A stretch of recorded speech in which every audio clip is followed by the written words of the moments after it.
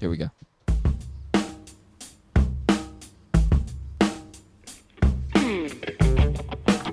Welcome to Successfully Unsigned.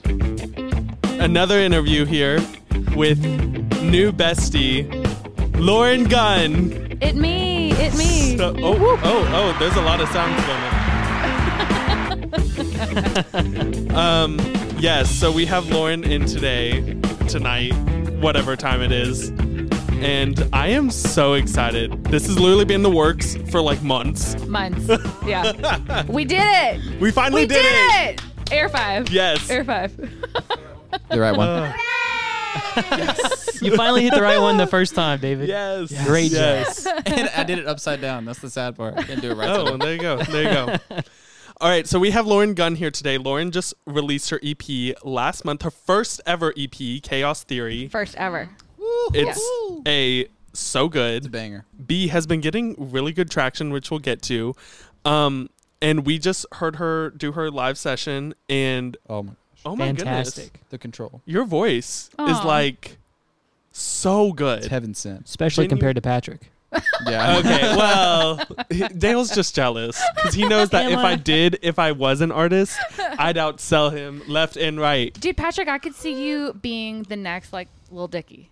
You know what? Yeah. You're not wrong. That's so funny.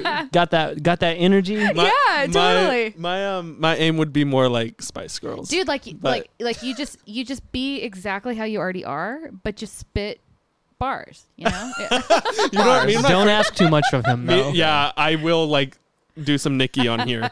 Oh, Oh, yeah. I love Nicki. Yeah. Or like me and my friends used to send each other diss tracks over the phone. yeah. It's amazing. Yeah, Stupid. Yeah. Anyway, Lauren, not her. No, but seriously, her voice, y'all, you are not ready. No. Like, I obviously on the EP, I'm like, oh, this is really good. But then like hearing it live is a whole nother level. But yeah, and you know what? Let's go ahead and plug your show because we'll plug it multiple times. Okay. That way, like the people know, the people are ready Yeah. because y'all need to hear her live for real. So when is your show? Aw, thank you. So yeah, I'm doing an EP release show. So this is like kind of different than just another gig. It's really celebrating the project that I just released, and yeah, it's my first one ever. So Yeah. I'm like in the struggle between trying to tell people to come, and then they're also like, well, who are you? So Right, how do we right, for how sure. do we know we want to come if you're an unknown artist? So anyway, that's where I'm at, but it's October 28th. So October 28th. yeah. At what time? Where? it is at the Space at 100 Taylor. Okay. Doors open at 6. We're gonna have a bartender. We're gonna have all the fun stuff. I'm gonna have merch. We're gonna have like a Ooh, you already got merch. a little photo The booth. merch. Okay. Boy, I am on top of my. Yes, you really Fish. are. You really are. Oh my goodness. Like I said, we'll get to it all. Like, but I do want to talk about your marketing, like how the EP has done so far and everything. But before all of that, let's just get into like the beginning, especially before we get too deep because it's going to get deep, y'all. Okay, so like what's your background with music? Because a lot that you have talked about has been I finally get to follow my dreams and release my music or release music.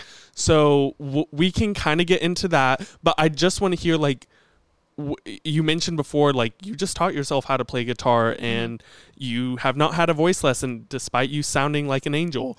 So like, I just want to hear kind of your history with music, whether it's through family or through friends or whatever it is. Just give me the rundown. Love that question.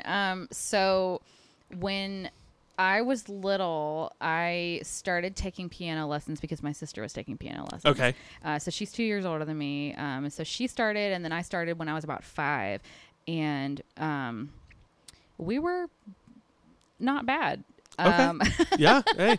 We were doing a lot of like, they're called Federation of Music competitions. And so we would, or I can't even remember the name of them. Maybe not a competition, but it was like you go in and then judges would score you and you come out with like whatever Okay.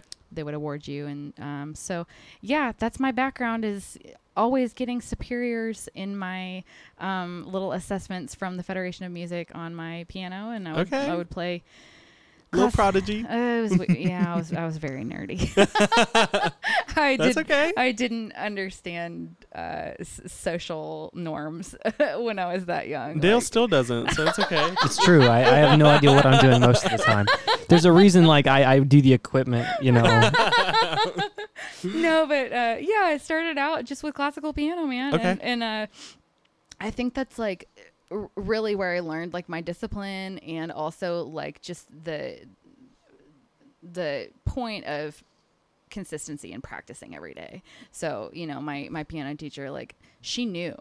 She would know if I didn't practice. Like, I would come into my like Friday evening lessons, and she'd be like, "You didn't practice this week?" And I was like, "Oh, Miss Julie, I'm sorry." It's a good teacher, though. Yeah, seriously. Yeah. So she would guilt trip me hard, but it worked. So yeah. I feel like at some point most music teachers have to, like, at the very early, like if you're working with like younger people, I mean, it's just like, Gosh, I don't want to do that. I couldn't stuff. disappoint Miss Julie. Yeah. It was so sad. It hurts. I feel like a good music teacher brings out like the competition in you too. Yeah. Like, Oh, for especially, sure. Like if there's other classmates or somebody. Yeah. For you know. sure. No, and she was always giving me stuff that I felt like was way too hard for me, but then I like eventually would like learn it, and then I think that gave me some confidence with playing an instrument, and then also like, you know, being a little kid having to play in front of like a crowd of people. Yeah.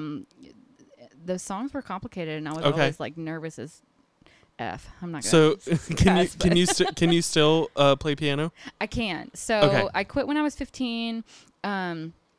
And I've never really been good about reading music. Like, I learned my music theory like once upon a time, and then I kind of like lost it over time. But I can still play. But right now it's mostly like either stuff I'm writing or like improv kind of stuff. I don't remember how to play any of my old like classical music. Okay. Yeah. So even if I went back and tried to read it, that stuff is complicated, man. Like, I can't play any instrument to save my life, so Yeah. sorry. Yeah. So when did you start like getting into singing? Oh, that's a great question. I've just like I've always done it. I think it's just always been a natural thing. Like, when it comes to music, is like if you're going to play something, you want to be able to like hum to it or sing along with it or whatever. I didn't really do a whole lot with singing growing up. I mean, I did choir. Me too. I love. I'm telling you. Every time one of our guests is like, I did choir, and I'm like, yes, me too. I'm such a choir Choir was nerd. a vibe. I was I such a. love choir. I'm telling you, I was so nerdy. I really was. Yeah. Did you do it like through high school? No. Okay. No, I think I realized after middle school this needed to stop.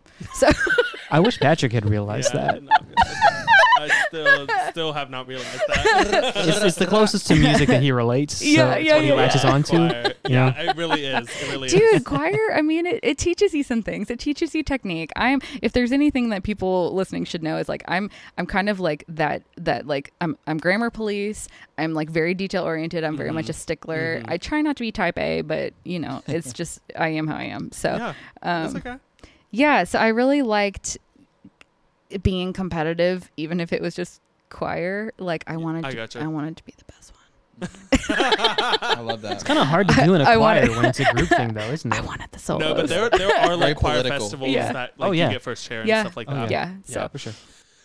Okay, so after like choir and you quit that, so did you stop singing there, or did you pick it back up eventually? Like, what? Take me on your journey. Okay, my journey is a there's some lore. Okay. Yeah, I want to know all Yeah, about the lore. all the Lauren, lore. Lauren, All the Lauren. tea. Lore. Yeah, love it. Okay, so I went to 3 different high schools. Okay. So I grew up in Atlanta.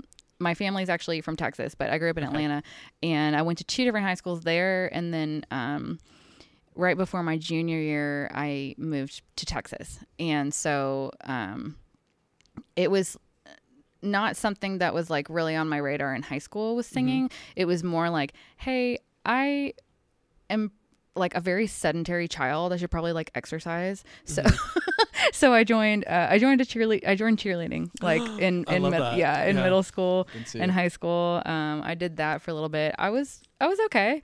And then didn't really think too much about music really until college again, when I wanted to minor in music. Okay. So when I got to college, like I was a film major, and like later started doing video, and now I do creative direction for a video production company. Okay, very cool. So I'm thinking about the journey. So your question was about singing. Singing and guitar, just Okay. how, and if it bleeds into a little more about the album, then we can kind of transition into that too. Well, the record is very much a reflection of stuff that I've written because of the direction my life went in. Mm-hmm. So, like I said, growing up, I would do piano, and then I kind of got into cheerleading for a little bit, and then I went to college. But when I went to college, I met somebody, and I was kind of not in a good place when I went into college. Just like I was not in a good place. And so I met somebody, we fell in love. I was 18. And that kind of like started me on a path that I just recently like came out of. So did you get married at yeah, 18? No. Okay. No. Okay. Yeah, but okay. we were together since I was 18. Okay.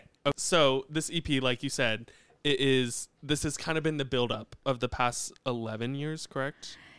Yeah, sort of. Okay. Definitely. Yeah. So I guess the easiest way I can put it is just to kind of like start with like my life, and then talk about like how the art has kind of been a reflection of that. So, okay. So I moved 12 times in the last 15 years. Ooh. Yeah. So That's a lot. It's a lot of times. I'm tired. I I'm would very imagine so. I'm very tired. Yeah. So I've lived in almost every capital city in the South, and I've lived in Brooklyn, and I've lived out of the country. So basically, when I started college, I met somebody. We started dating. We were dating long distance for about 3.5 years.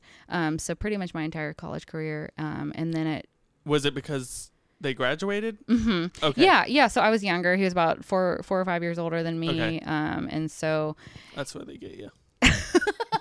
It's true.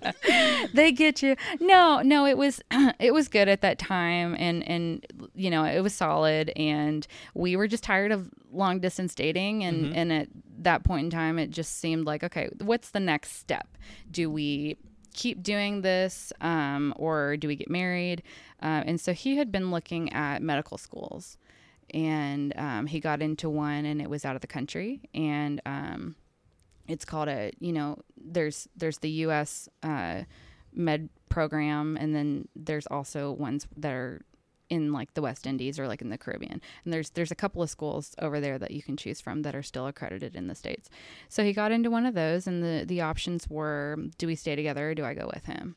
And so I quit my job and went with him. So that was the first year after college. I had actually been working here in Nashville on Music Row that year. Oh, yeah. Okay, so you've lived here before. I lived in Nashville for a year, Okay. and worked at a record label on Music Row, and was doing digital content for their artists. And then honestly, it was kind of my dream job. When I first got out of college, I was like, hell yeah, I get to combine like the stuff I know in school with like my love of music.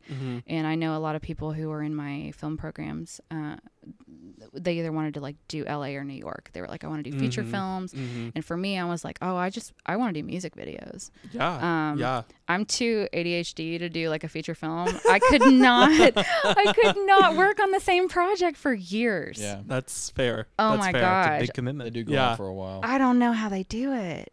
Like, I would be bonkers by the end of it. So anyway, so everything just kind of like was drawing me to Nashville. Yeah. So Yeah.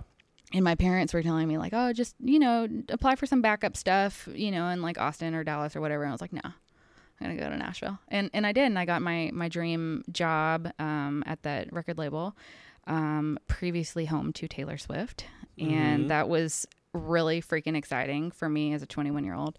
And they, paid me hardly any money, and for me to work like 16 or 18 hours a day.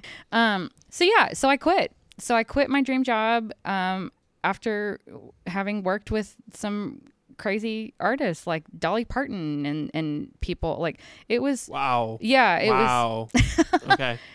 I mean, the things you do for love, Yeah. you know? Yeah. So when I was in college and high school and college, like, I felt like I was so focused on what I wanted to do, like, career wise, that I wasn't really focused on music anymore. I was really, I was a lot more focused on like film and all that kind of stuff. But anyway, when we got married, we moved to a third world country in the West Indies, and he started medical school, and I was a newlywed, recently unemployed, with 2 years of time on my hands, and knowing what people might know about my personality, just being very like driven and independent and stuff, like, I did not know what to do with myself. Just the recent like interactions we've had through messaging, you're like, yeah, I work 80 hours a week. You're like booked and busy. Yeah. So I cannot imagine you just like sitting in a completely foreign place for 2 years and like figuring out, what do I do with myself? Yeah, it was definitely a culture shock. It was in more ways than one. I mean, I was doing all sorts of adjusting, and keep in mind I was 22. So, so I had just gotten married, and you know, we go over there. We're trying to survive on his student loans. Both of us on his student loans. I was not employed. And then if we really want to get into the details, like, we didn't have clean water. We couldn't afford air conditioning. We didn't have a car. We didn't have internet. We didn't have like, we shared a cell phone. It was like a flip phone. Like, we were away from friends and family, and I had just quit like the most epic job. And so that was really, really a turning point for me. And it's wild to say that now, because I can look back and be like, oh, look at, you know, this led to this, and then, you know, you can do the hindsight thing. But at that time, it was like, really for the first 6 months, I just kind of like laid in bed, stared at the ceiling, and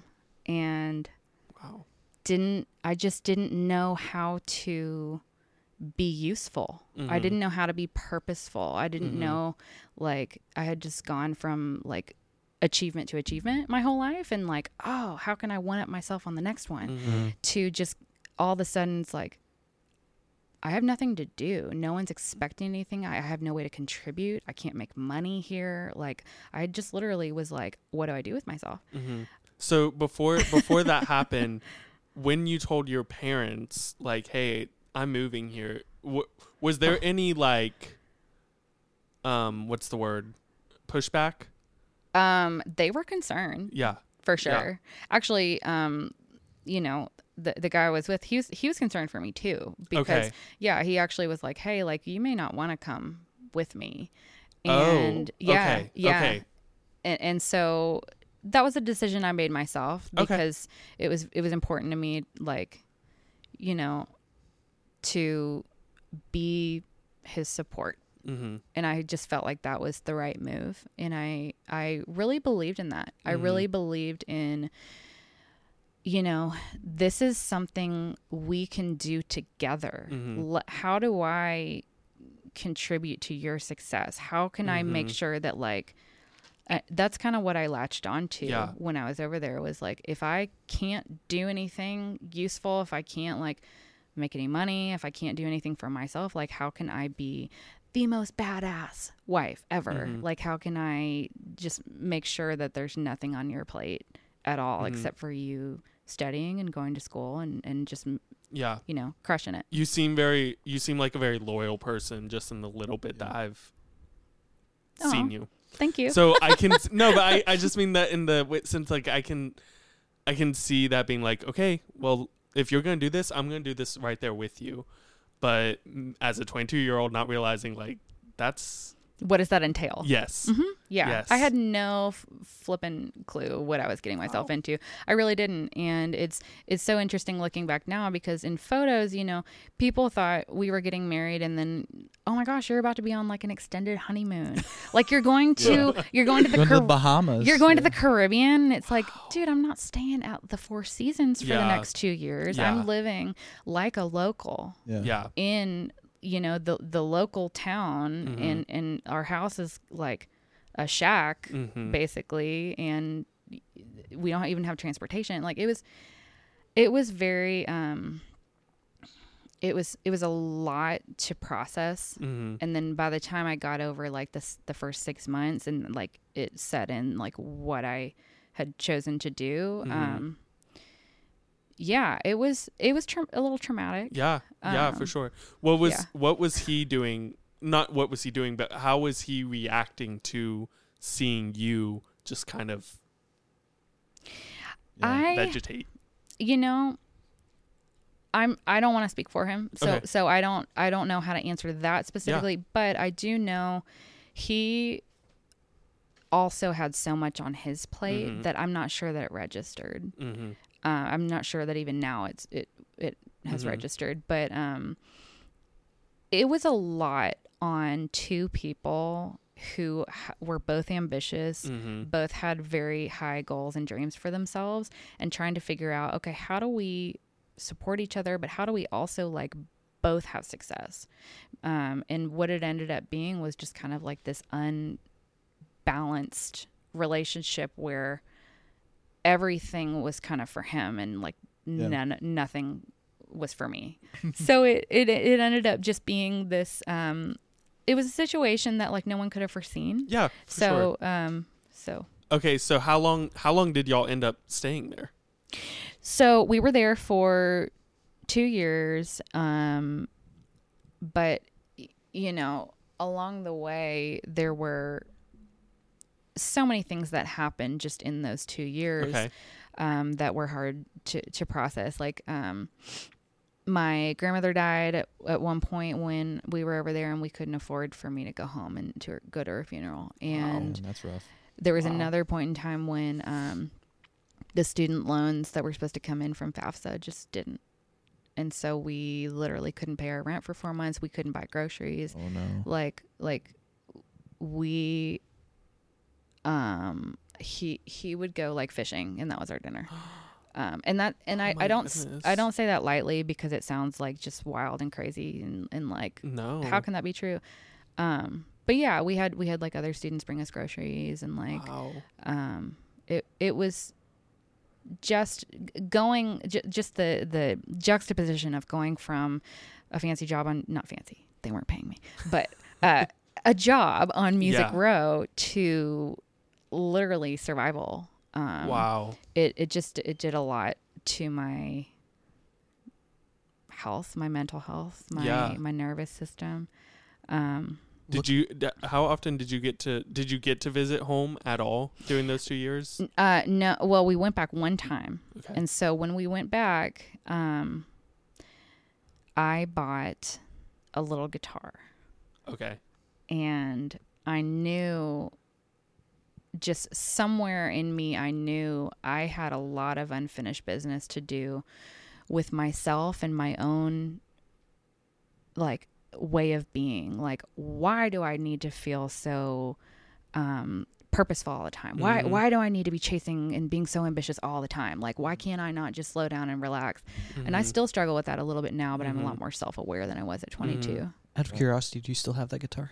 I do. I just played it for you.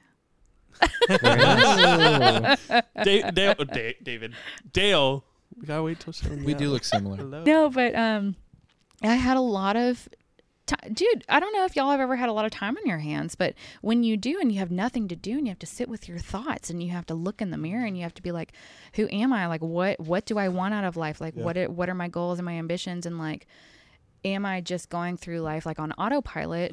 I had just this weird gift from God and I say gift, but it really was now, and I appreciate it now. But at the time it was like, he was like, you're just going to sit here for 2 years and you're going to figure yourself out. And what I realized was that I was not pursuing music. I had just kind of like buried that part of myself that I love so much. And yeah, it was time for me to like come back to that. So we went back on one of the breaks, and I went into, I think it was like a Guitar Center or something, and I had no idea what I wanted, but I knew I needed something light that could travel. And I was like, I don't know if people know, I'm not even 5'2", so I'm a small person, and like a lot of guitars that I try to play just feel too big for my hands. So I got that guitar. It's a Baby Taylor, and it was perfect, and it was the perfect thing for me to bring back with me and like kind of keep myself occupied. Yeah, keep my mind occupied. It helped me, like I taught myself a new skill. Honestly, like for the first however many weeks after we got back, and I played like 8 hours a day. Like I played till my fingers bled. Wow. Because I had nothing else to do. Wow. And it was like, I will learn this thing. I will learn this thing. I was like determined. So did you, how were you learning? Like you just were like, okay, I remember. I had never played guitar at that point. So, something about piano translates well to guitar. Like if you have a piano foundation, I find that translates well to other instruments. I still can't read guitar tabs or anything like that, but like I remember like YouTubing the basic chords, and then from there I would just kind of figure out like, oh, well, this sounds good with this. So let me put this one next to this one, and then like you have a good ear too, probably. Yeah, and I've always played by ear. Like since I forgot my music theory for piano. So that's the way I approach guitar too. Okay. So. But how are you doing that over there? Like I'm assuming if you couldn't like afford food or air conditioning, like you weren't getting on YouTube. Right. No. So sometimes I would go up to the school, and we would have, they would have like free Wi-Fi. Okay. Yeah. Okay. Gotcha. Yeah. So did you guys have any like friends or anything, or were you literally just like sitting there alone for those 2 years? No, well, yes and no. So I like to think I can make friends with anybody. I just like people, but most of the people over there were there to study. They were there for school. So I was making friends with like other students, other people in med school, but they were just as busy as he was. So there were not a lot of other spouses, and so that's there was like a spouses support group, and it's kind of similar to what they have like for people in the military, like because it's such a unique position to be in, where you're a person who like it's temporary but it doesn't feel temporary, because your temporary is like years or decades even. And that's the honestly the thing that really gets me is what you were talking about. You guys were so poor to the point you had to fish for dinner. Like I can tell you so much about that kind of stuff. Like there was times that like we would be fishing, and he would make his own like fishing leaders or out of we had like Christmas lights, and he would strip them and take the copper out and like make little things to like fish with. We didn't have like weights, and we were fishing in the ocean, so like we didn't have weights, and we'd get like a sock and put like a big rock in it, and that would like weigh the line down. Wow. Like there was times like if you're gonna get food or water in order to go to the grocery store, it's like an all-day affair if you don't have a car.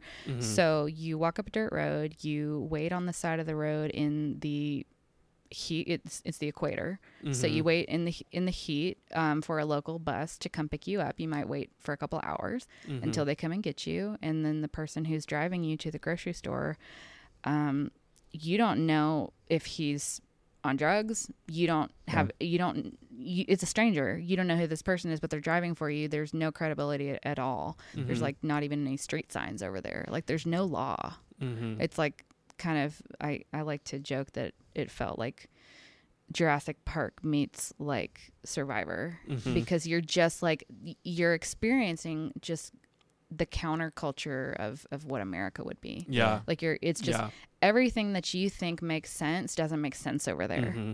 Like you can't pay your bills online. You have to go down to the place and pay it in person. Right. Like it was just so frustrating and like alienating all the time. But when we would go to the grocery store, it's like you buy your water in big gallon jugs and hope that it lasts you like throughout the week. Like you're not going to drink it out of your tap. Yeah. So, wow. I mean, as much as that would be traumatic, like I am sure that very big learning experience and like now like I don't know. I feel like for me it'd be I can get through anything because that is how I feel. Lasted 2 years there and had to literally survive off of nothing. Yeah, it kind of and all that like that alone would be traumatic. But then on top of that, you have this isolation and loneliness and mental health just in the drain. Yeah. And I'm just like, sorry, I'm having like a hard time wrapping my head around that. Yeah, it's you're like me too. Well, it's my life, so I've had a lot of time to process it all. But yeah, I would just essentially say when you figure out what you're made of when you're put in hard times, and for sure. You figure out like where your strengths are. And I never knew I could be so supportive. I never knew I could be that strong. I never knew I could be that resilient. I had never had a reason to. Yeah. And then you're put in the situation where you're like, I cannot do this one more day. And then you just wake up the next day and just keep doing it.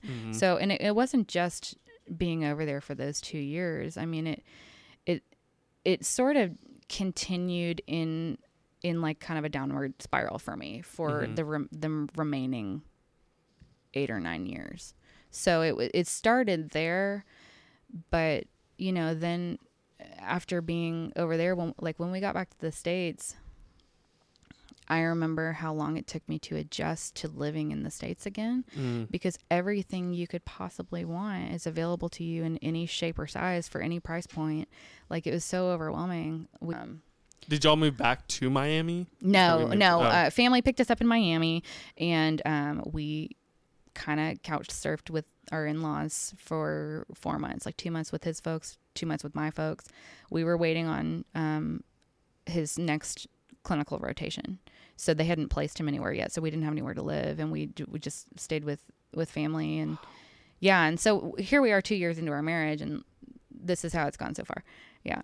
So we kind of set ourselves up for failure in a way, which is unfortunate, but sometimes there's things that life throws at you and you can't really anticipate like what's going to happen. So, yeah. Well, let's take a quick break. Yeah. After all that, and we'll get back and kind of talk about the rest of the journey. Yeah. And get into the EP. Yeah. Have you been enjoying Successfully Unsigned? Then check out all of our other content on YouTube, Instagram, TikTok, Facebook, and everywhere you can stream podcasts. Don't forget about our exclusive artist interviews and performances right here with Successfully Unsigned. Join us and like, comment, follow, subscribe, share with all of your friends, and tell us what your thoughts are about being an artist in the music industry.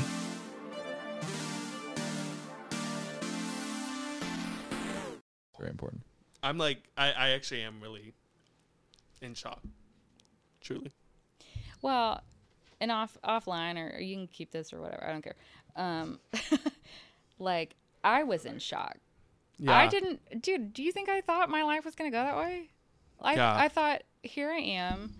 Like, I found this person. We love each other, and I'm going to support him, and then life will be good. And it just didn't go that way.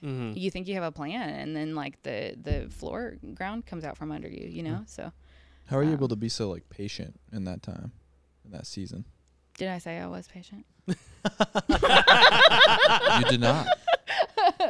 Well, I mean, you had to muster up some form of it, I feel like, during that. Just like, because you said, I mean, you have to get up every day and do it again, so it's like you have to have sort of resiliency and patience in that way, I won't say it was patience. I was just depressed. Like, I just didn't have a choice. Yeah. I committed to that. And when you get married, like, what are you signing up for? You're supposed to like love and honor your spouse. And if that's the way it goes, then I was like, okay, I guess I signed up for this. So when you first got there, I'm sure there was probably excitement. You know, you're moving to a new place. Sure. Kind of that high energy, like, that hope, I'm sure. Yeah. That's there in moving halfway across the world. Dude, I had high hopes. I was like, oh, I want to marry a doctor. Like I had high hopes. How long did the aspect of moving, did that take before it kind of set in? You're like, oh, this is what it is. How long was that process? It took me 6 months to really feel like I lived there. Mm-hmm. And then the remaining like year and a half, it was just really difficult to be there. And I tried to keep myself busy, but I write a lot about this, like in songs or like in past songs, just about the concept of like time passing, where I just felt like every day it was Groundhog Day. Like I just wake up and just do nothing all over again. Yeah. And for me, doing nothing is like the worst shit in the world. Like I want to do things. I want to like have a meaningful life and feeling like I was there for moral support. Like that's great. But, yeah, it definitely weighed on me internally. And I really didn't voice any of this. I did not voice it at all To anyone. The first couple of years, because I didn't want it to affect him negatively. I didn't want to like be the reason he's distracted or feeling guilty, or like I wanted him to be successful, just like he did. So I wasn't about to be like, wham, me. So did you ever think about leaving or just pulling anything drastic? I thought about it. Mm-hmm. I didn't do it. I mean, yeah, he was like my family. It was I mean, I couldn't, especially not at that point. Like, yeah. So okay. So when you guys get back and you're couch surfing, where do you eventually land? We landed in Oklahoma City. And What? Hey, Yeah. he's from Oklahoma. No way. Yeah, there. Yeah, just south of OKC. Okay, yeah. So it was 2016. We finally landed somewhere, and it was Oklahoma City, and that was a breath of fresh air for sure. Was to feel like, okay, we're gonna be somewhere for a while, and I'm gonna be able to like make friends, find a job, have clean water.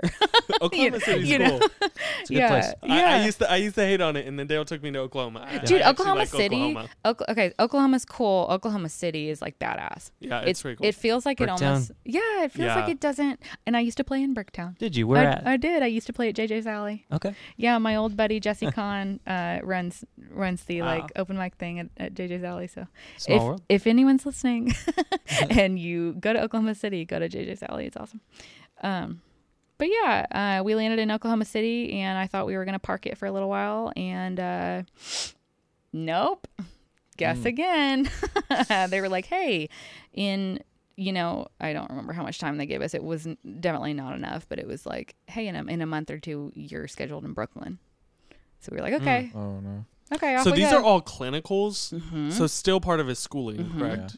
Yep. This is why I could never be in the medical field. See, and 'cause this you is- will not catch me being in school that long. And we could do a whole nother podcast on all the beef that I have with the medical system. Oh my goodness. But Period. a lot of the reason is because it's so inhumane to people who are trying to better themselves and better the community and go into a service oriented like field. They're trying, like, doctors want to help people. Why are you making it so bleeping hard for them to become doctors? Yeah. Yeah. Like there needs to be better like student loan situations where you're not taking out 15 and paying back 40. Like there needs to be it's inhumane. So anyway, Agreed. I'll not go off on that tangent. It'll be part two. Yeah, part two. But yeah, we did a 6-month stint in Brooklyn. And yet again, like all these times that we're moving and stuff, it's like, yeah, I'm getting to see a lot of places, that's cool. And I try to be a person who's looking at the positive and stuff, but at the same time, you can't, when your mental health is declining, you can't ignore that. And so it was very obvious to me, like there were things happening to me like in my body that I didn't know how to process. And I was like, what is wrong with me? Like, I mean, I remember waking up all the time and not remembering what city I lived in. Like, wow. I didn't, Wow. like it would take me a good while to recognize my apartment because we were just going to all these places that like didn't feel like home, and you're trying to learn the new rules of like, okay, how do I try to get a job here? How do I make connections and network here? Will I even be here that long? Why even bother? Yeah. Will I be here long enough? Like, what's the point? So that was probably the most difficult thing, was the way that it changed my personality and like the innate person that I am into being a person who's like, well, what's the point? Like, why? Like, what does it matter? Like, I'm just going to have to redo this somewhere else all over again. And so during all these moves, is he still just like, is he so focused on his schooling he's that slammed. Yeah. Slammed. Okay. Yeah. So he doesn't even have time to process like, oh my goodness, I'm moving all these different places. I don't know what's happening. Like, okay. Yeah, he was slammed, but you know, and I'm not ever going to vilify anybody else for pursuing their passions, but there was, you know, there were two things that happened. One was he agreed to med school. The other was he agreed to be my husband. And one of those things did not get the attention it deserved. And that was me. So, yeah, that was really difficult to swallow, just realizing that year after year after year after year, I was never a priority. And that sucked. Yeah. Yeah. So during all this, are you still, you mentioned playing shows at Oklahoma City. So are you at this point, like, you're still actively practicing guitar once you're back in the States, or are you still, you're just playing shows here and there, or what? Yeah. So after I learned how to teach myself guitar, or whatever way I play, it's probably not the right way. I don't care. It's some way. I started songwriting to cope. Yeah. I started doing that just to kind of like help me understand what I was feeling. Why am I so angry all the time? Why am I so sad all the time? Like is this a me problem? Is this somebody else's problem? Like, just trying to figure out my feelings, and I felt like getting them out of me just was really helpful for me to be able to when process. you moved back, were you still not vocalizing this to anyone? I wasn't. So I was not talking to friends or family about, I was really, at some point I felt kind of like I was acting like everything was fine. And because I didn't want anyone to be concerned about us, because they had already supported us so much, like just in like, you know, trying to help or doing whatever they could, or letting us live with them. Like, I didn't want other people to know that, hey, this thing that you're like cheerleading is like broken. Yeah. It's not working. Yeah. And I think really I was in denial too, because I thought like, oh, well, one day it'll work. But it wasn't until I developed chronic pain that I started doing something about it. So, this is really hard to talk about. But I think it's important. Okay. Hold on. Just whatever you're comfortable with. Yeah. Yeah. So I started having incredible pain, and I didn't know what it was. And for a long time, I would wake up in so much pain, and like I was told, you're fine. There's nothing wrong with you. You're okay. Like, you're fine. Told by doctors or told by him? Gotcha. Yeah. Told by the person who was supposed to care most for me in the world. No, you're fine. Bye. I'll see you later when I get off work. And it just kept getting worse and worse and worse and worse. And at some point I felt like I couldn't get out of bed. It was so debilitating. I was like, I need to see a doctor. I need to see a doctor. And I'd say that for months. And finally, I just was like, screw it. I don't really care what you think. I'm going to a doctor. And so, yeah, and we didn't, you know, when he was in med school, we didn't have insurance. But yeah, I saw a doctor, and they said the same thing. You're fine. And then I saw another one. You're fine. And then I saw another one. And I went to endocrinologists and rheumatologists, and you know, someone finally gifted me with a diagnosis called fibromyalgia. And basically what that means is, hey, we've tested you for everything else, and we can't find anything. So here you go. This is what we call it for people like you who have all this pain and you don't know what it is and you can't do anything about it. So there's a lot of people actually out there who have fibromyalgia. And I know that now after having been diagnosed with it for like 5 years now. Lady Gaga apparently has it. I have a friend who has it. Yeah, she's like one of the most outspoken people that or the most like famous people that I've seen who has it. But yeah, it's essentially what I've learned is if you are not expressing your emotional pain, it will manifest somehow. It will come out somehow. And in my case, it came out physically. And so me not being able to express or say what I felt or like really get rid of the negative emotions in my body, it like did something to my brain. It rewires your brain. It affects your neural pathways. And so it gives your brain this like false pain signal. And so, yeah, I don't have like bruises or broken bones or anything like that. I'm not bleeding, can't see anything. But on the inside, it was excruciating for years. And so I'm really, really grateful that that was kind of the first step that I took toward learning to prioritize myself, even if no one else would. And that was extremely important for me to like get to where I am now, was to kind of taking that first like baby step and saying, okay, I know what I feel and I know what I'm going through and I know what my limits are, and like I've done enough. I need to start caring for me now. At this point, how many years into the marriage are you? 5 or 6. Okay. Yeah.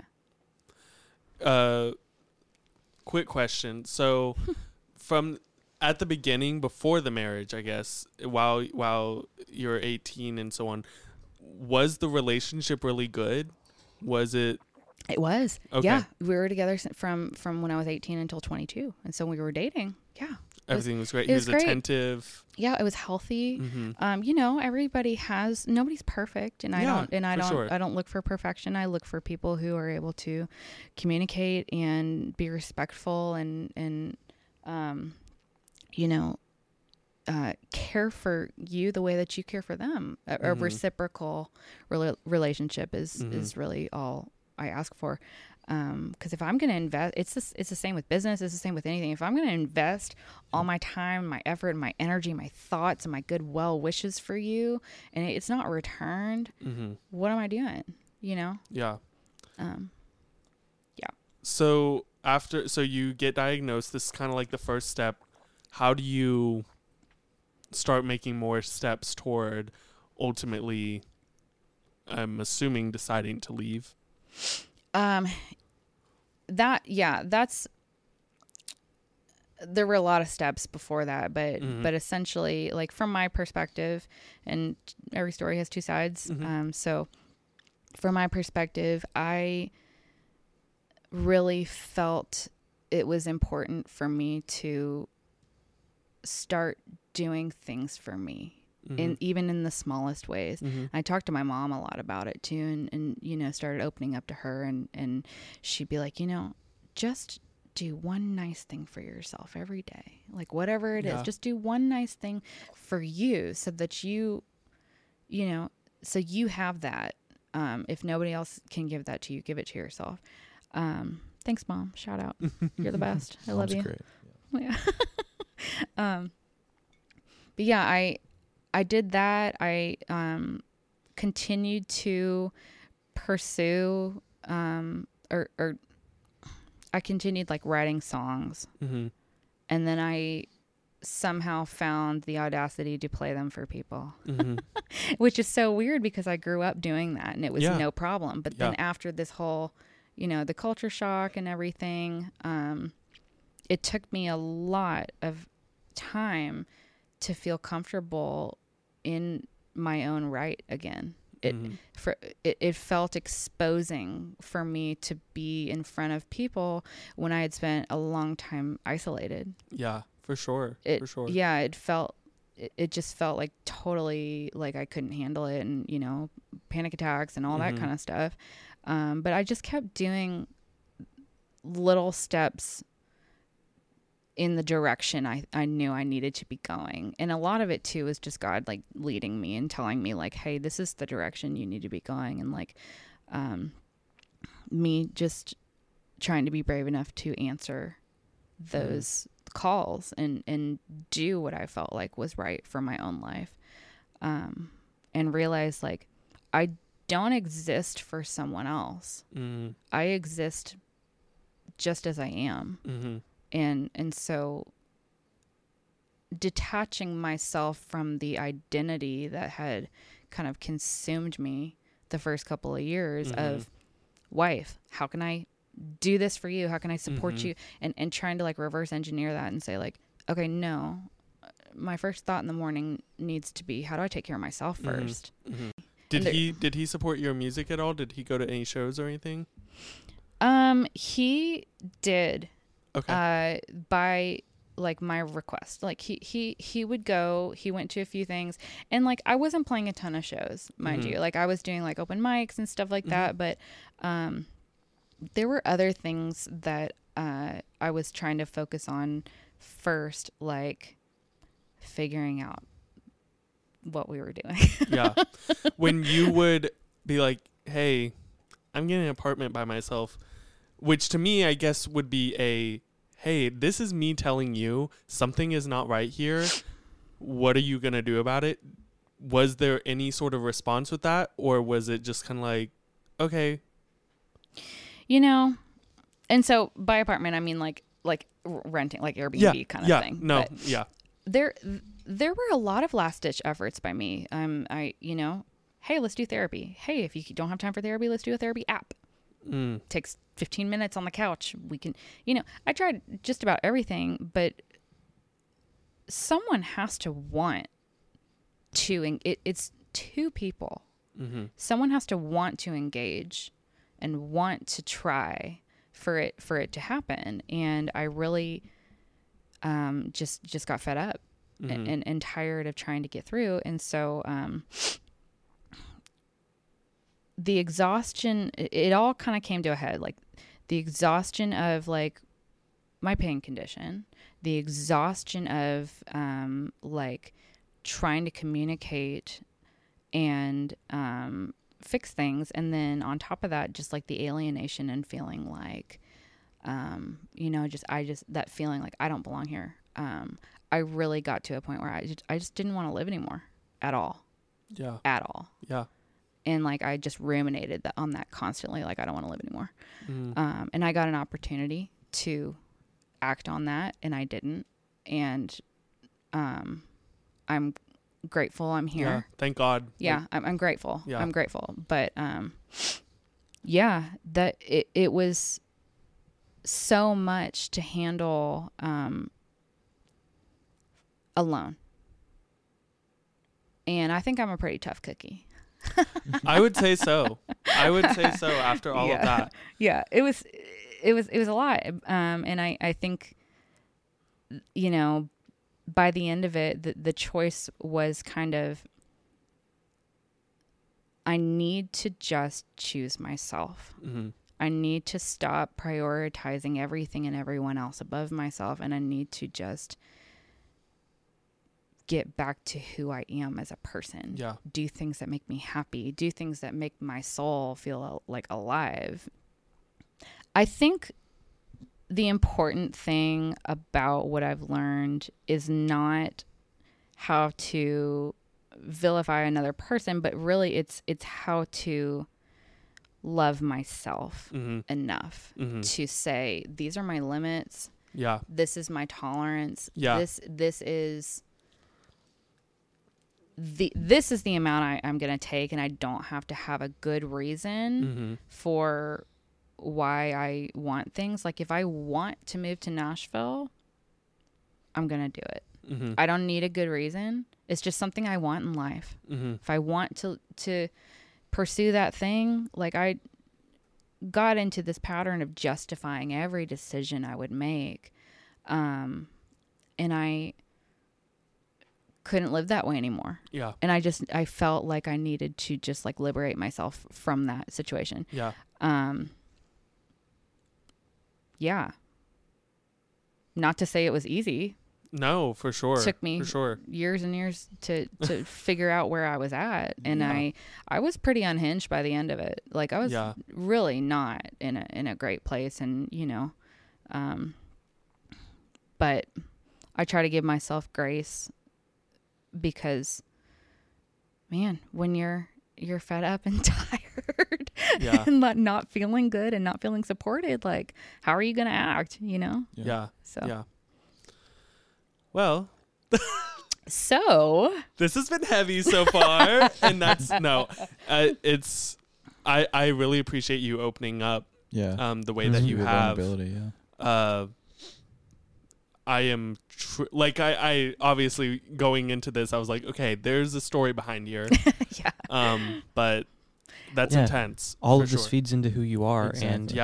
and getting into like the music side of things, it all feeds into what you express and how you express that, and how that's different than how anyone else would express. Even if it's the exact same words, you have a different meaning because of your experience that you've gone through that shines through. Thank you. Well, what's important to know, I guess, getting full circle, like, to this point in time, is like 9 years later, I am back in Nashville doing what I want to do, doing a lot of the same things. I just shot a music video for a friend, like, over the summer, and just finished it today. And like, that feels like, I don't know how to describe it. It feels like something that I had just missed for the longest time, was doing the things I love and putting them aside and saying saying like, oh, there's a greater good, and there's sacrifice, and like, this is temporary and stuff. But if you do that for a decade, I'm telling you, like, you cannot put, like, just any of y'all in the room, or anybody who might listen to this, like, do not postpone your happiness. Don't do it for a decade. Don't do it even for like a week. Find a way to be happy every single day, because if you don't, you're going to turn into a crazy person like me. No. And you like great music. And then you might make like angry, sad music. No, I'm just kidding. But really, that's the way I have learned to talk to myself and conduct myself, is like, I have to do some things for me that are important now. And writing this EP is really, it feels a little bit like a love letter to myself, because it's like me saying, hey, remember how you couldn't express yourself to the point where you developed like a pain condition? Now you're doing it. Yeah. You're writing stuff that means something. You found a producer, you got the music made, you pushed through the like uncomfortable situations, like, you're playing the songs for people. Like, every step that I make is like me telling myself, you can do this. It doesn't matter what you've already gone through. Like, I feel like I was made to do this stuff. I just kind of took a little detour. Yeah. Okay. Well, let's take a break. Yeah. Yeah. So because that'll be a good transition into the music. One other thing that I did want to say, though, is that I do actually very much appreciate how you have emphasized how you don't want to vilify anyone and how you are focusing on yourself, because a lot of people would not do that, especially after dealing with it for such a long time, and it's not been that long. And I think that just speaks to your character, and that you have been so willing to be like, look, I can't speak for him. You know, he had his own things going on, and yes, these were my feelings, but he has a story too. And so I just wanted to say I really appreciate that. And well, I don't know, you're a very good person. Oh, I'm not as good a person as you think I am, but well, you are a great songwriter, so let's take a quick break and then we'll get into that. Great. Have you been enjoying Successfully Unsigned? Then check out all of our other content on YouTube, Instagram, TikTok, Facebook, and everywhere you can stream podcasts. Don't forget about our exclusive artist interviews and performances right here with Successfully Unsigned. Join us and like, comment, follow, subscribe, share with all of your friends, and tell us what your thoughts are about being an artist in the music industry.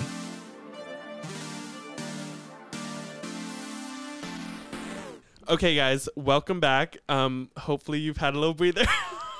Go hug your family. Yes. Don't worry. There's a Seriously. happy ending. There's a happy ending. Okay, so Chaos Theory, your EP that you just released. So can I ask, if you have been writing music for however many years, why now? Why release an EP now instead of earlier? Was it just like you did not have the mental capacity to before?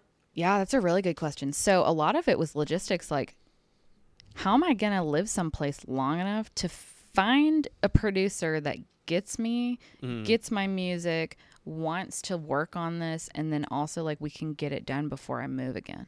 So a lot of that, like when I say, you know, I'm finally doing this or I'm finally doing that, like that was not necessarily like self-induced. That was like circumstantial. Like there were just too many variables and unknowns, and not to mention we were like dead broke one time, where it's like the idea of putting a record together was just like unfathomable. Yeah. It's like, wow. I don't got time for that. It's like, dude, I need to just focus on like water, shelter, food, you know, and then, you know, when I'm like solid, then I'll think about like the lofty things like music and stuff. Yeah. Yeah. So were all of these songs, okay, well, I want to get a little bit more into each song, but were all of these songs like written years before? Like, were some just written and some written 5 years ago or whatever? I don't actually remember when I wrote them all. Okay. But I mean, I've been writing since, I guess, like 18, 19, 20, and then like very intensely since I lived on the island. So I've written, you know, for a long time I had written like a song a day, just as just like as a practice. Most of them are garbage. Yeah. Don't wow. I mean, still, I'm also not an artist. I'm just like, oh my gosh, I could never write a song, period. No, sometimes it's just checking the box and saying, okay, this is going to be a habitual thing for me. It goes back to my discipline, like with piano. Like, I'm going to write a song a day, even if it's trash.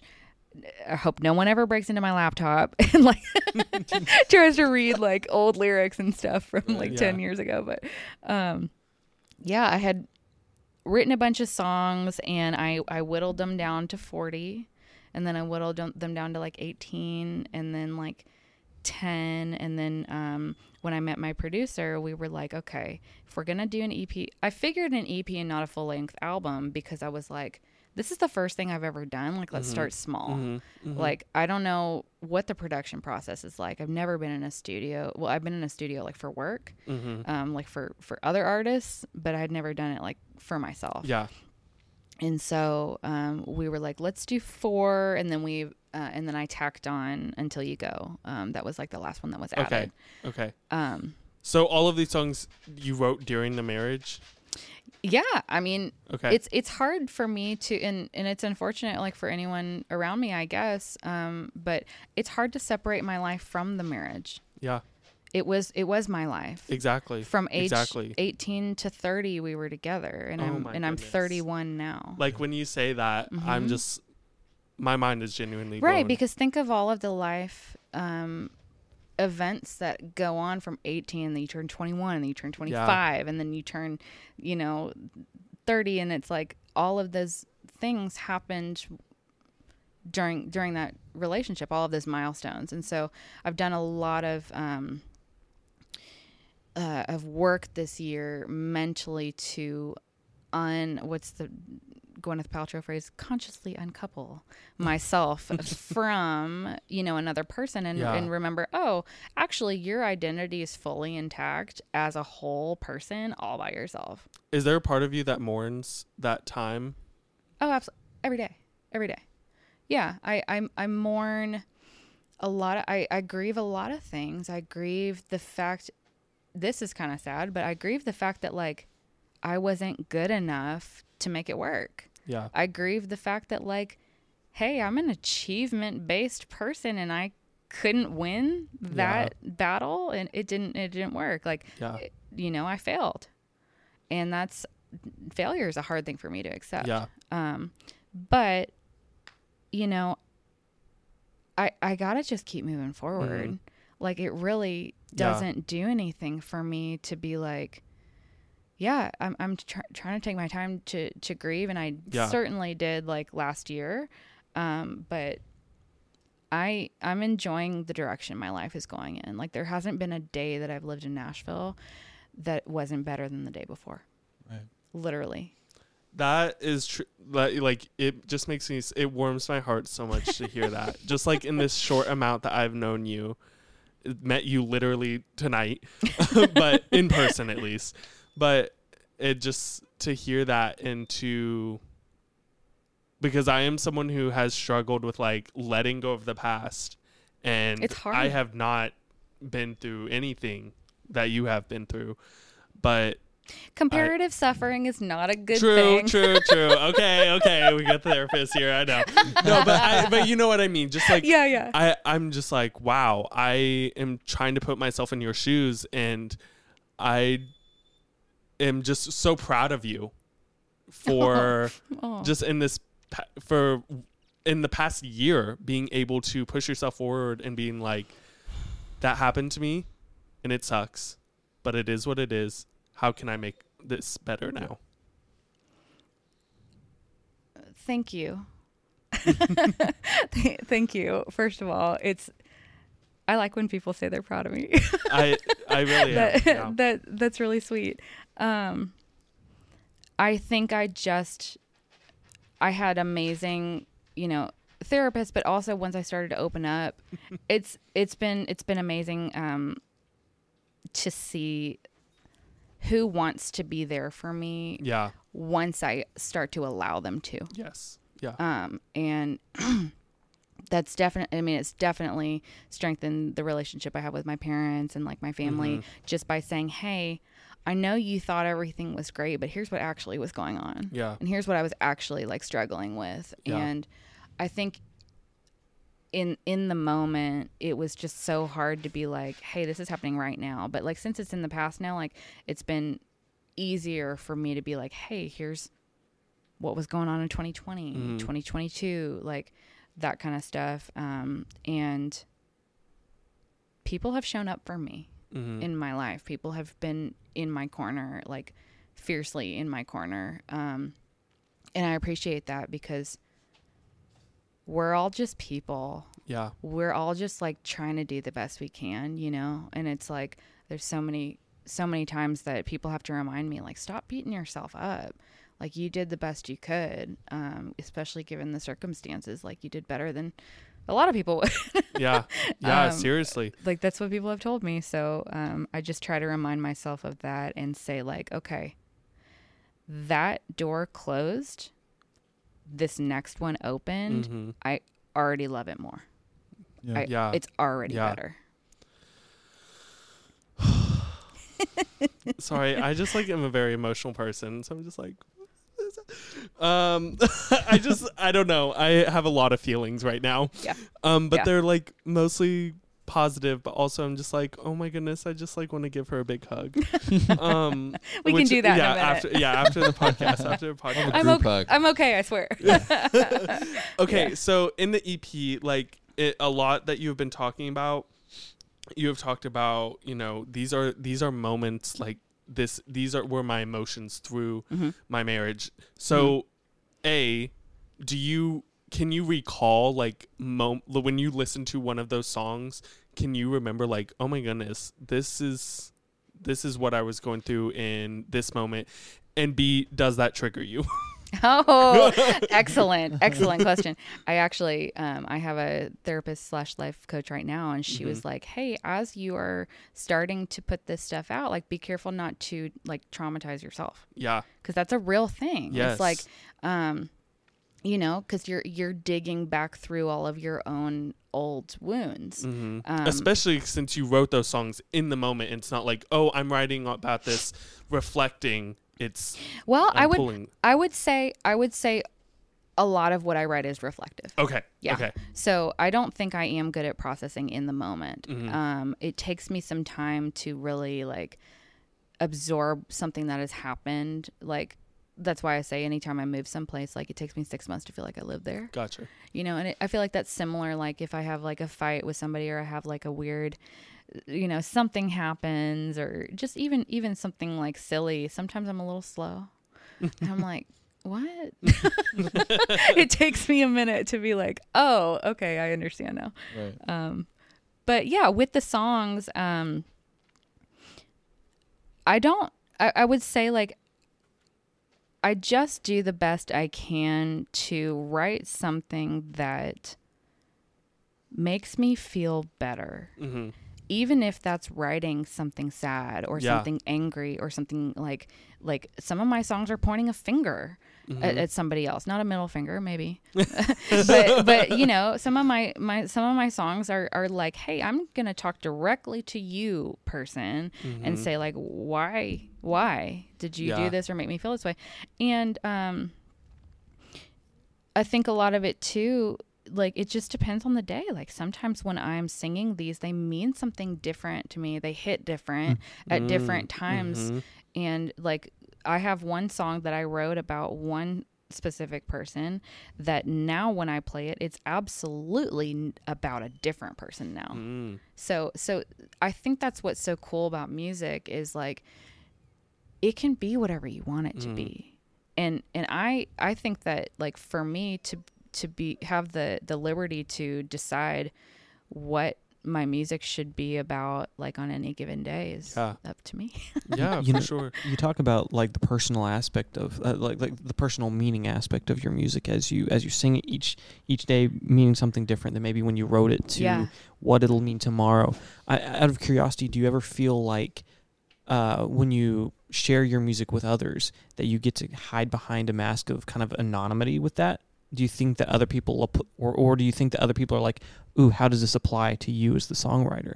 Because I've heard how people take that both ways. I mean, for the longest time when I first started writing, that's how I viewed everything. It was my way to share what I wanted to share, but I felt like people weren't relating that to me. They were relating it to them. But then there's been other circumstances since then that have allowed me to realize, okay, well, sometimes people do like, oh, this is about the writer, you know? So how do you feel like that works when you play or when you write and when you share your personal music to other people? That's a good question. I would say I was not as vocal in the past about what my songs were about. Like if I was going to do like an open mic situation or like play at JJ's Alley or whatever, I didn't really ever have a reason to explain what they were about. There was also like no reason for people to get to know me as an artist. Like I was still getting to know myself. Well, sure, yeah. And I was still trying to figure out like what I wanted to say and what I wanted my sound to be and all of that kind of stuff. But now that I have released a project, I do feel like if there's an opportunity for me to give more context to it beside the songs, like I'm here for it. Like I love some of my favorite artists do that. I love to hear a song, think it was about something, and then listen to an interview talking about it, and it's like, I was like, whoa, I didn't think that's what that was about. Yeah. You know, like I love that kind of stuff.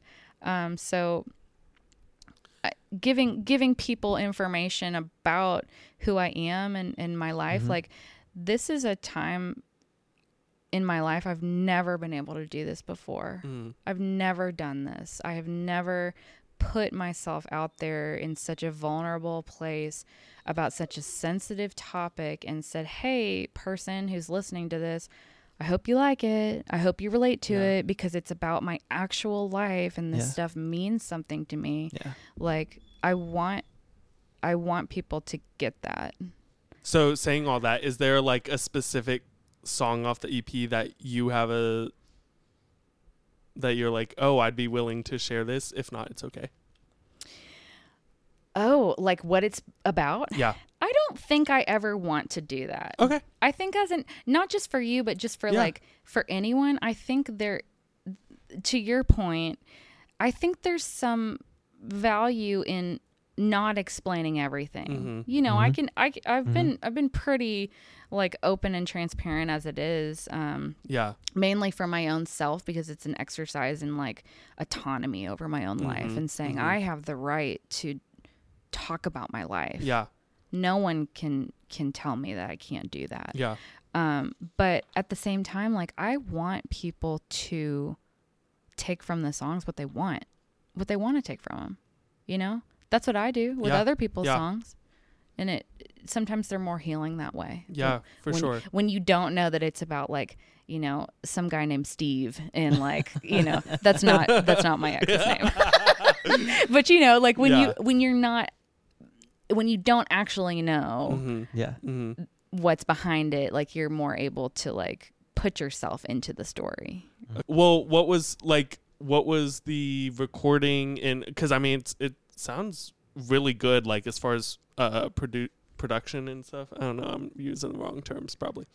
But it sounds really good. So like what was that process like people that you've met, people maybe you want to shout out? Yeah, for sure. Okay, so I didn't know what I was getting myself into when I was like, hey, I want to be a musician and I want to like record stuff. And how does an average human go about that? Like, what's the step-by-step process? Like, I had no idea.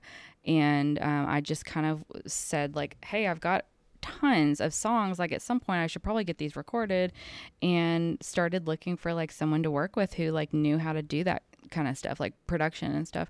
And tried with one guy and it kind of didn't work. And then tried with another guy, it didn't work. And why are they all guys? They're always guys. Anyway. Yeah, Dale. It is a very male dominated thing. But yeah, I met my producer Mark. He's one of my best buddies now, and it was just kind of like history from there. So Mark is super talented in his own right. Like he's worked with Alanis Morissette. He's worked with Kelly. He drummed on Kelly Clarkson's first album. Nice. Wow, I can't talk. Let's redo that. He drummed on Kelly Clarkson's first album, and that blew my mind when he... I love Alanis Morissette and Kelly Clarkson. Yeah, oh my goodness. Mark's the OG. I love him, but this project would not be what it is without him. Yeah. I basically came to him and was like, here's all my musical influences from like Jenny Lewis and Phoebe Bridgers and like current people, Boy Genius and all them. But then also like the Eagles, Elton John, like Joni Mitchell, Fleetwood Mac, like classic stuff and just timeless stuff. Yeah. Stuff that like you'll never be able to go back and be like, oh, that was from 2013. Remember that era? Right. Like I didn't want that. I wanted it to like last. Yeah. So. Well, like it's really impressive because I was telling the guys, I was like, y'all, we have to have her on, because when you reach out, because like, well, especially once your song released, I was like, man, she's getting on the radio, she's got all these streams, and you're like killing the music game right now. Like you have. Am I? I think you are for it being your first release. Like, okay, I wrote it down. 11.5 thousand monthly listeners on Spotify, over 25,000 listens on the EP, which I think you just talked about. Mm-hmm. And you've now been on the radio twice, correct? Mm-hmm. Like, how does that happen from your first EP? I don't know. Like, it's obviously very good, but like our show is about, you know, unsigned artists and, you know, getting your foot in the door. Yeah. And so how, like, what would you say to anyone who's trying to do something like that? So instead of trying to give advice in an area where I'm not an expert, I will just tell you what I have done. Okay. So I reached out to, so it was like 3 a.m. I couldn't sleep, par for the course. And I was like scrolling on Instagram and I see a targeted ad and it's this girl talking about how visual identity is so important for artists. And that's like kind of the secret sauce that a lot of people are missing when they're trying to put music out. And that resonated with me so hard because I am a visual storyteller, like by trade, like video is my medium. The marketing for your EP has been so well done. Like the reels that you've posted, I'm like, dang, this Thank is like you. very entertaining. Thank you. I do them all myself. Really? Yeah. They're really good. They're really, really good. I Even like the I think it was like a couple in the beach or like the ocean. I have a couple of tricks. I have some like accounts where I have subscriptions to like stock footage and stuff. And so that's what I would say to artists, I guess, is figure out what the resources are around you. There are so many, and I'm just now like, you know, I feel like I opened a can of worms trying to do this music thing, but like there are so many more things available to you than I really even thought was possible. Yeah, for sure. What are some of your favorites? Okay, I love ArtGrid.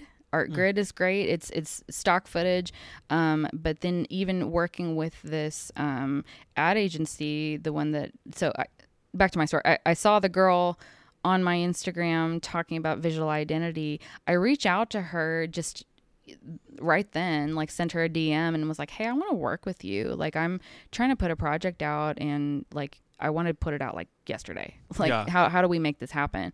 And so we teamed up and we started working together and they've become kind of like my artist support team and like help me with really ideation for a content calendar.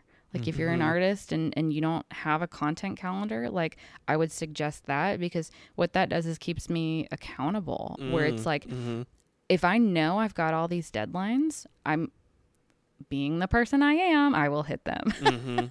So maybe it doesn't work like that for everyone, but for me, that's a helpful tool is just like having a content calendar. But also understanding like, what do you see when you listen to your music?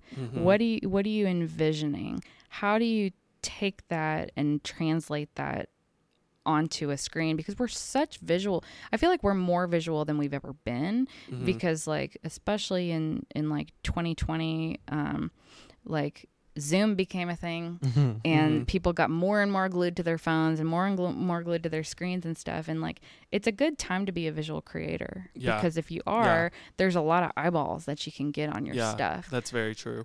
But you have to find a way to, like Natasha from the company I work with, Austere, they're awesome. Like Natasha would say, like visual identity is so important. And so I have tried so hard to stick to my own brand guidelines. Come up with brand guidelines for yourself. What are your colors? Yeah. It's such a hard question to answer, but like do the homework. What are the colors that you see your band, like what makes sense for you? Like what kind of fonts make sense for you? Like what different textures and like look at graphic design ideas and pick out the stuff that you like. And then how do you take that and apply that to you? Yeah. The same way I do with my music. Like when I was in the studio, I was like, how do I get like Weezer guitar with, you know, some beautiful like ambient like synthy sound and then my voice being whatever it is, and like how do I make all these things that I love make sense together? And then that becomes my sound. I feel like I'm trying to do that with visuals as well. Yeah. And say like, I want to represent the project, but I also want to represent like who I am. Yeah.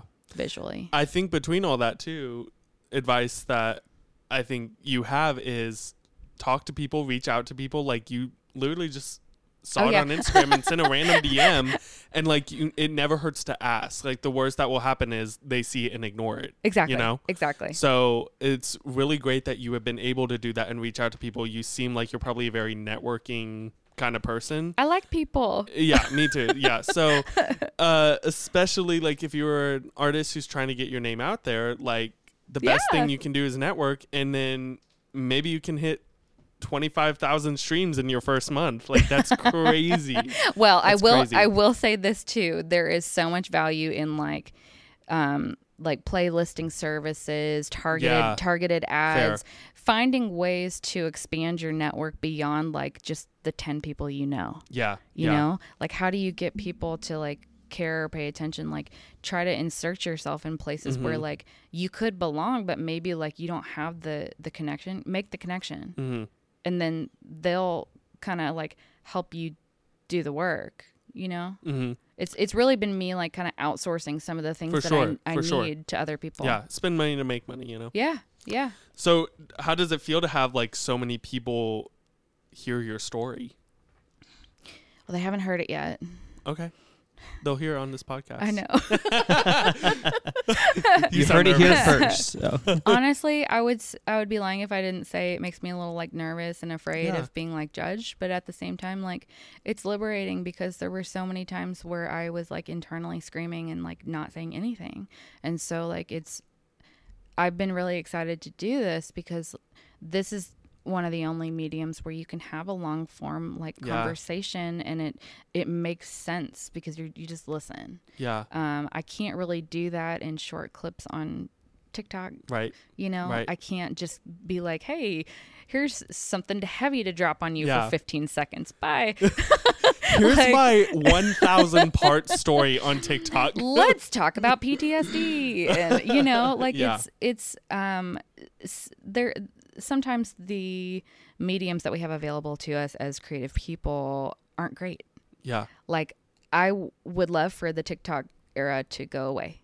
Personally, hot take, but I feel like it's not helping people who are storytellers and like want to tell a meaningful story and make meaningful connections. You know, a lot of it's just kind of like bite-sized little snacks, and I like to do a full meal.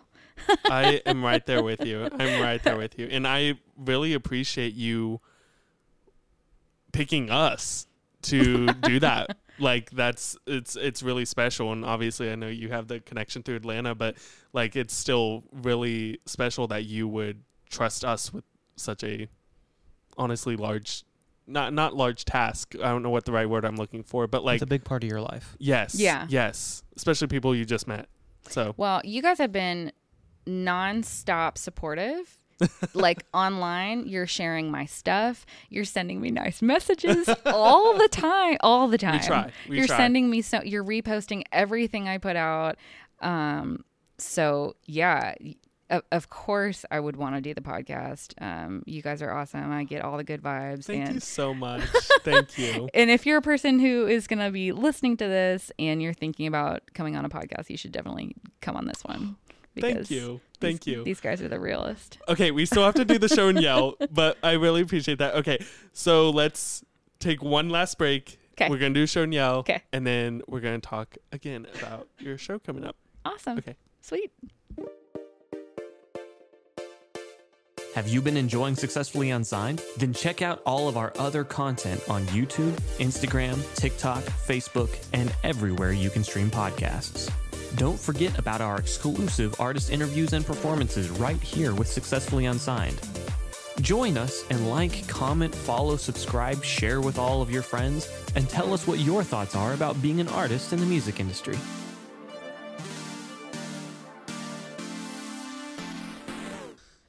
Okay, welcome back.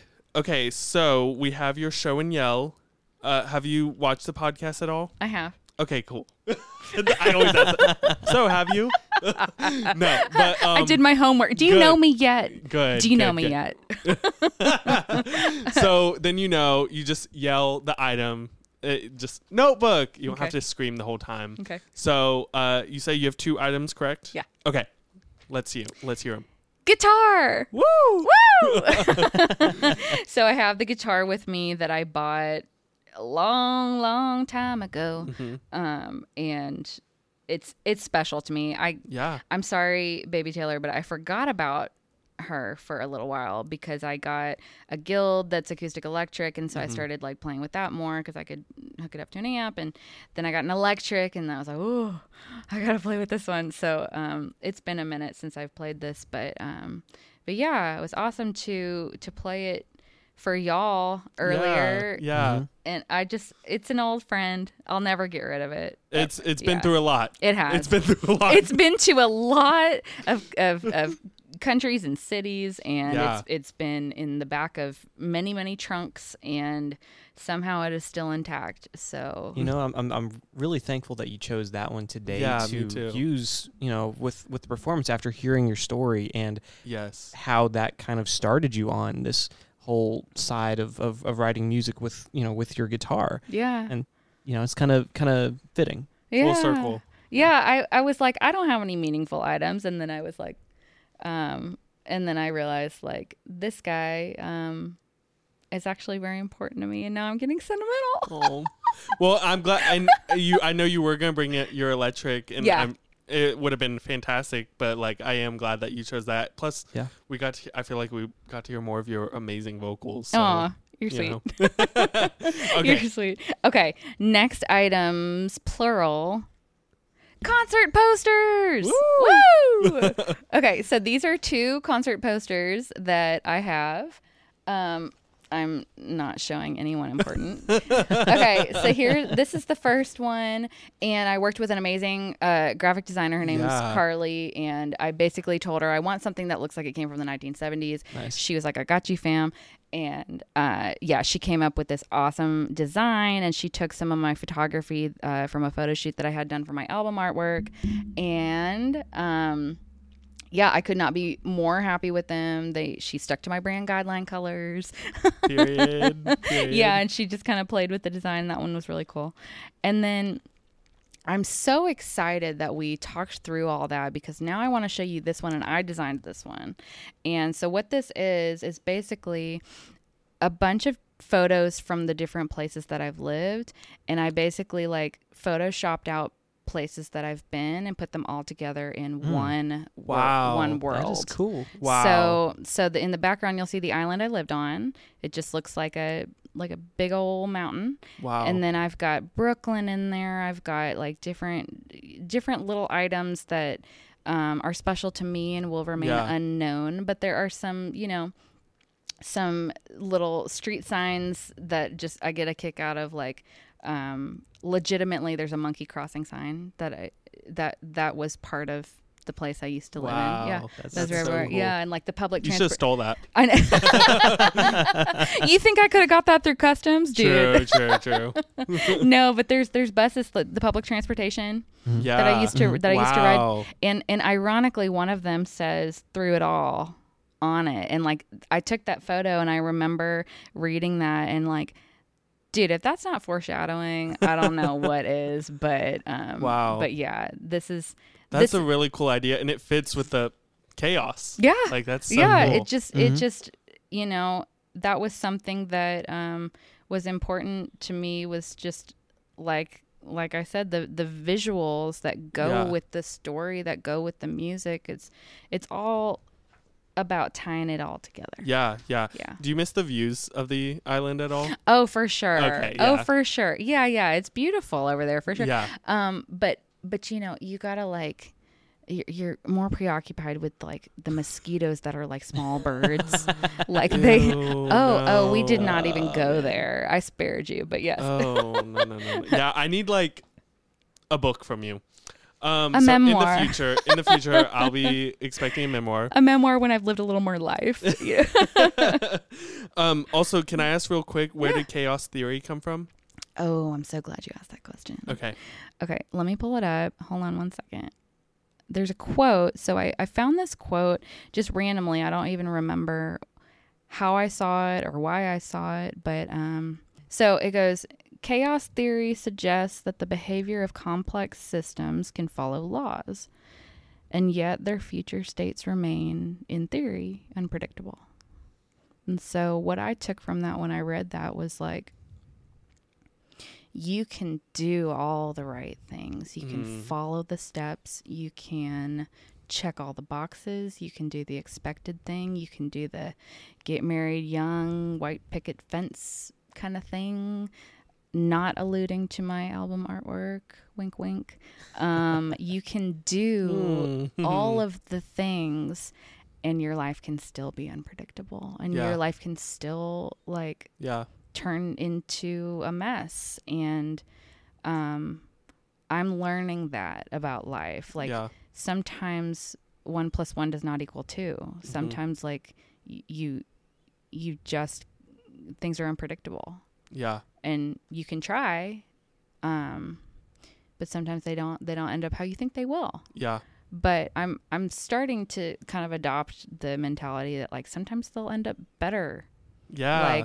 Like there's a different quote that I saw, and it's like, don't be sad for your old story ending or whatever. Like you're writing a new one, and it'll be better than the previous one. That's beautiful. So, what would you say to anyone who's listening to either this episode or the EP or both, who may be stuck in a similar situation that you were? Ooh, prioritize your mental health. Number one. If you do not have peace in your mind, don't ignore it. One, because it could manifest physically. So, I mean, if that's not enough reason, but also just like for your own well-being, like we're only here one time. Yeah. If you're not loving your life, what are you doing? Yeah. Like figure out what you can do. And like, I would just hope that someone is a faster learner than me, because it took me way too many years to understand that lesson. And now that I've learned it, I'm like, don't waste your life. But I feel like now you have such an appreciation. Like you said, you're like, I've made sure that every day has been better than the day before. And now from here on out, like you are going to focus on not, wasting it. I didn't do that. God did that for me. Yeah. Like I just, he knew what I needed. He knew what I was praying for. And he just delivered. And I obeyed, and I was obedient, and I said yes. And I, accepted the call in my life to do what I'm meant to do. And I just feel like I've been blessed like every single day. Yeah. Like it just, I haven't even had to try. People have come into my life, just approached me. People have been like, let's be friends. Let's meet up. Let's go get coffee. Sometimes cute boys slide into my DMs. So I'm grateful that, I'm in the place that I'm in now. Yeah. Lauren, this has been a beautiful, beautiful conversation. And I need to give you a hug, but okay. Before we do that, plug all of your things. All of the things. And specifically your show and everything. Absolutely. Okay, so back to the concert posters. I've explained the design, but the important stuff, after you look past the cool design, is the fact that we are having a show at the Space at 100 Taylor, October 28th. That is in 2 weeks. You have a chance to still get a ticket if you're listening to this, and you definitely should, because there are so many people that are going to be up there on stage playing amazing music. I've got 2 openers who are going to do their own thing, songwriters, amazing vocalists, and then I've got a full band who's going to help me rock this whole EP out as loud as we possibly can, and they're incredible. So amazing. Go to the concert October 28th. Dale, hit the music. Where can they find you, Lauren? Oh my goodness, you can find me at Lauren Gunn Music. If you're on TikTok, I'm not great at TikTok, but you can find me at L Gunn Music there. And I like your TikToks. And you can absolutely find tickets at Eventbrite. Just type in my name, Lauren Gunn. Period. All right, Period. guys. Thank you so much. Go follow at Successfully Unsigned and get ready for the live session. Woohoo! Woo! We did it!